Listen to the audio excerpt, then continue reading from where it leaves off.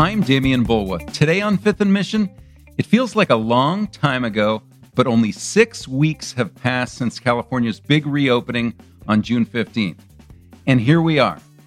Thanks to the highly contagious Delta variant of the coronavirus, case rates are surging again. Some businesses, including restaurants, are tightening rules again, requiring masks, or in some cases, proof of vaccination. It all leads to the question, how can this be happening again? And what does it mean for the future? Chronicle Health reporter Erin Alday has been wrestling with these questions, and she's here to try to help us make sense of this new phase of the pandemic. Erin, thanks for coming back. Thanks for having me back, Damian. Erin, I can't believe we're sort of back in this sense of things getting worse, case rates rising. Are we moving forward or are we moving backward right now? A little of both, I would say. This is we're definitely moving forward. I mean, there's just no doubt that the vaccines, I think the really important message is the vaccines are doing their job. They're holding up. And they are, they continue to be our way out of this, and things, things will improve from here on out. So that's a really important thing for everybody to keep at the forefront, through this period. And beyond. But, there's also no doubt that we are taking a step back. We completely reopened. We were all ready to just live our lives, our free lives this summer. And just, I think, people had this impression that things were kind of going to go back to normal. And it felt even that way for a few weeks there. And, there's no doubt now that we're talking about putting our masks back on. I mean, that alone is a step back. We took them all off. And now we're being advised to put them back on. So that right there is definitely a back step. So, it is sort of a frustrating, kind of disheartening time for a lot of us. And that's understandable. But I think it is important to keep that perspective and to keep that kind of optimism there. But I remember you were not using words like, this is the end of the pandemic when we were reopening. You were not saying that. No, I definitely knew it was not the end.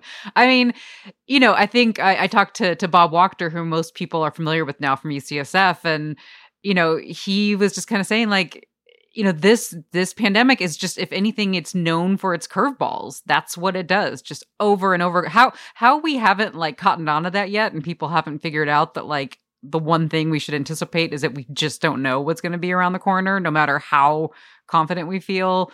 That's definitely one thing that's always at the forefront of my mind at this point is, as good as things can feel. And even though we are making progress, you kind of just never know what it's going to spin at you next. Yeah, it really makes you feel like the virus is this human thing that always has another trick up its sleeve. It always finds a way.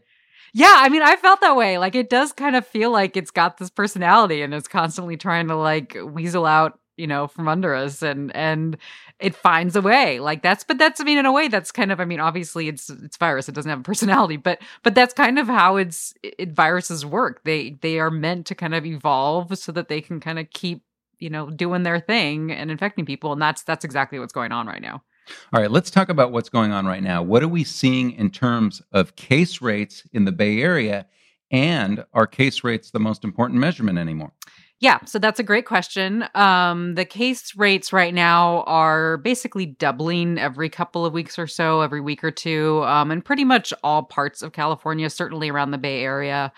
And I think we're back at what would be the equivalent of the purple tier under the old tier structure, which sounds pretty dire because that was the most kind of restrictive tier under our former setup. And so that's, when we considered to be really high transmission, a lot of virus out in the community. That was when people, were kind of on highest alert and had to be most careful. But you're right in that, cases are not sort of our most important marker anymore. And that's where the vaccines come into play. They're not really what we want to be following as sort of our number one, determination of what's happening now with this pandemic now. So what then are the best measurements? I mean, the hospitals are doing okay, right? And the death rates are way down, as you've written.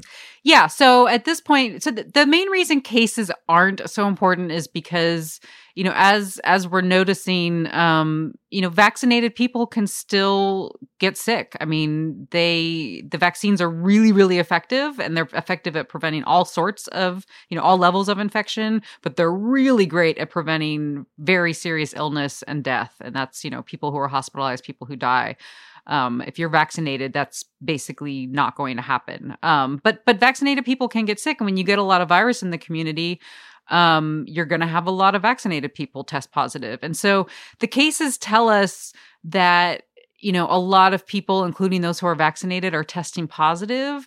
But, if they're not getting very sick, you have to kind of start asking the question, do we really want to put huge limitations on ourselves? Do we want to close schools and close restaurants and go back to a lockdown because a lot of vaccinated people have a bad cold? Like, that's kind of, what we're looking at right now. And so the answer is no, you don't want to do that. And so what you want to pay attention to, as you pointed out, is those hospitalizations and the death numbers. And, throughout this pandemic, our kind of public health restrictions, these, social distancing and masking and all that, has been about protecting our healthcare structures and keeping people from being hospitalized, keeping people from dying.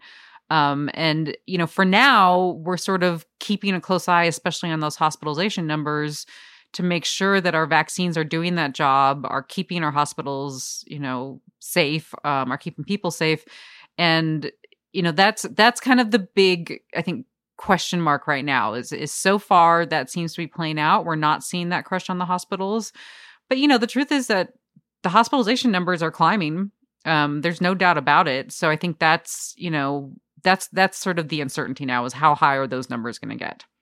Yeah, it's such a fascinating subject that you bring up. I mean, early in the pandemic, it felt like we were using all of these measures to bridge our way to a time when we had vaccines, or to bridge our way to times when we had more room in the hospitals, right? It really has changed a lot, the equation. Yeah, no, I think that's really an important way of looking at it, is that we were, a lot of our measures were just meant to get us through this time when we didn't have vaccines, until we were at a place where we did have vaccines and we could get basically everybody protected, largely protected through these vaccines. And so we did that. We're on the other side of that bridge for the most part. We still have a lot of work to do on reaching unvaccinated people.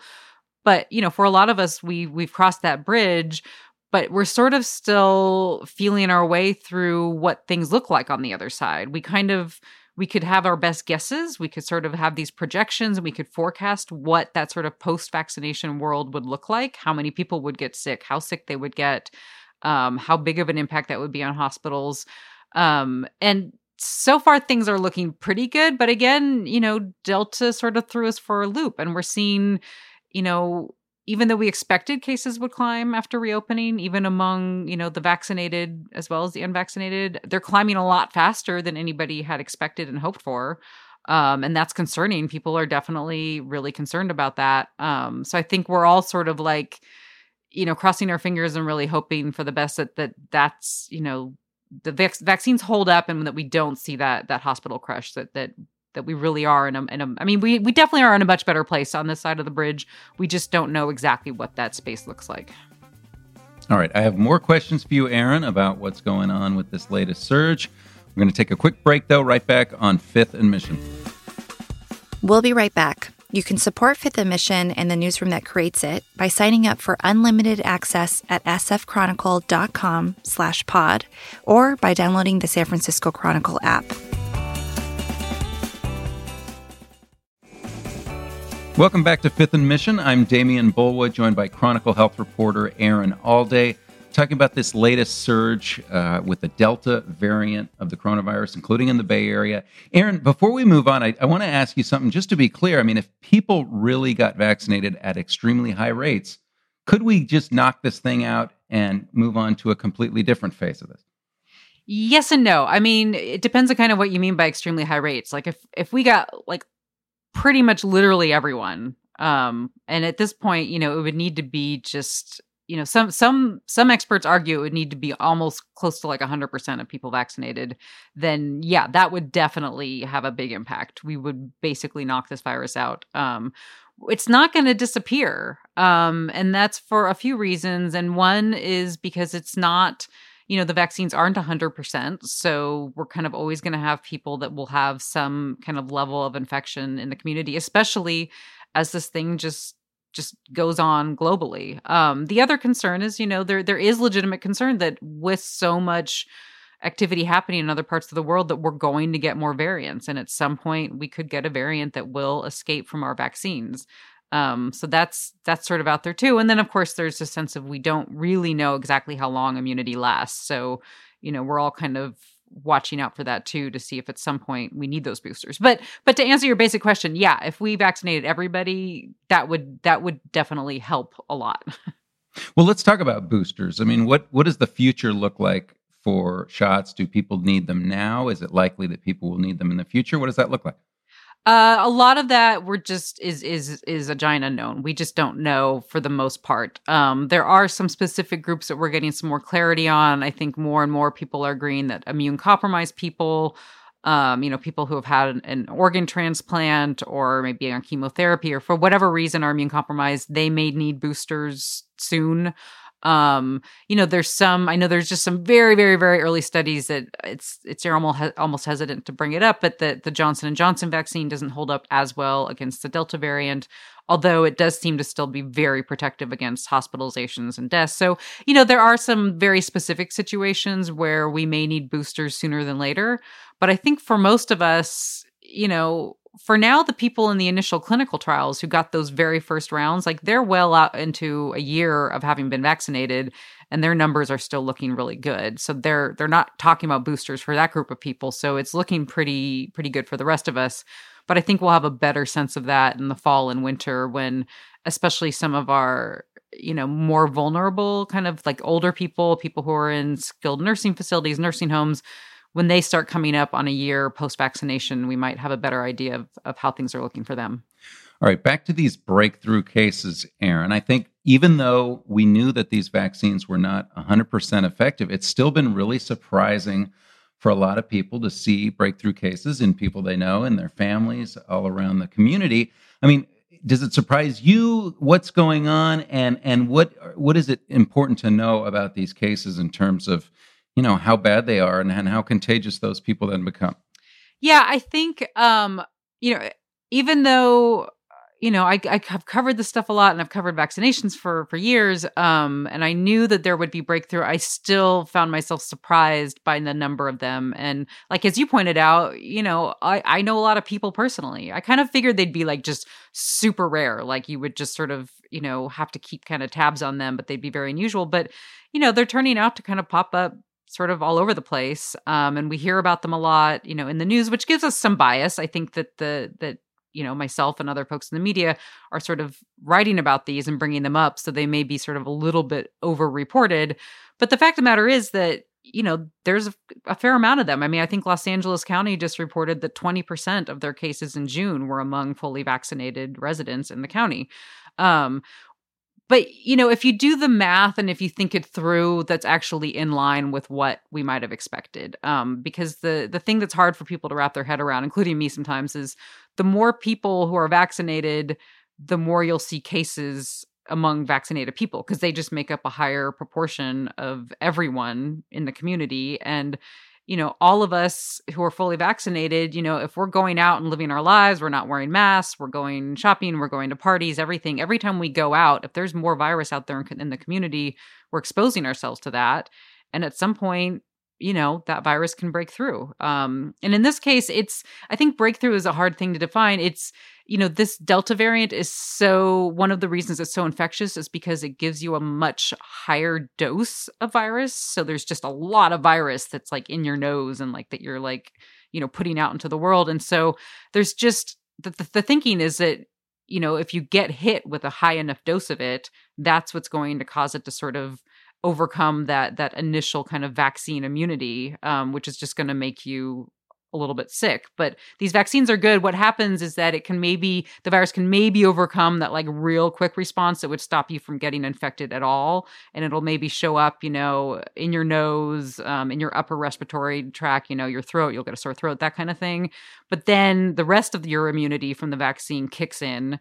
And really just takes it out from there. So that's why you might end up with sort of some mild illness or even no symptoms, but you test positive, but you're not going to get really seriously ill from it. So I think that's kind of, we're just getting a better sense of how these vaccines work. And it's not even like a weakness in it. It's just sort of this is how they operate. And now we're seeing that play out in the real world. And it's, I think, a little frustrating because everybody had it in their head. We kept hearing, oh my God, these vaccines are amazing. And they are, but that translated into I'm invincible. Like these are so good that I'm basically now in this like protective cocoon and I can never have to worry about this again. And it's not quite how vaccines ever really work. Again, still a big advantage to getting vaccinated, obviously.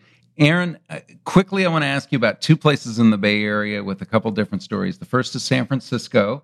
You've written that they actually have a case rate that was going up at relatively high rates. What's going on in San Francisco? I'm not sure we know exactly what's going on with San Francisco. I always hate to give the I don't know answer, but I think we're all kind of wondering about that. I mean, I would point out that it's higher than the other counties, but it's not like a lot higher. I think what's unusual is we're used to San Francisco being sort of the place that is doing better than everywhere else. And for the first time, or not the first time, but this time around, it's doing just a little bit worse. And, and that's sort of like, well, people want, naturally wondering what's going on there. I don't think we know, but also I think, most of the counties are basically in the same place where they're all kind of seeing, the same thing going on. And there's probably just micro, climate things going on here. It could just be even the testing, right? I mean, they may be testing. They may be testing more. It may be just how the unvaccinated people are clustered in San Francisco that's causing, different kinds of outbreaks. There could be any number of sort of micro factors playing into that. Okay, and then in Solano County, the health officer there had some interesting comments where he said he didn't think some of the things like a mask mandate would work at this point in the pandemic. Tell me about his comment. So Dr. Macias has been sort of an outlier in the Bay Area pretty much since the start of this pandemic. And he's sort of been a little bit of, thinking that it goes too far with a lot of these public health restrictions. So it's not that out of the ordinary for him to be saying something like that.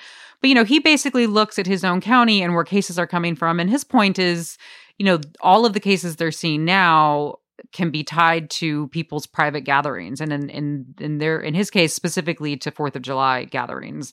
And he's just, pointing out that's recommending that people wear masks in indoor spaces is not going to do anything to help, impact his case rates in his county. So that's sort of his stance. So because they're just not happening in those locations right now. Yeah, exactly. Yeah, people aren't, his whole thing is people aren't getting exposed to this in a grocery store or in a restaurant or that kind of thing, that it's all happening in these very intimate gatherings. Okay, well, Aaron, thanks again for coming on. Appreciate it. Thanks again for having me, Damien. Thanks to my guest today, Chronicle health reporter Aaron Alday, to King Kaufman for producing this episode, and thank you for listening.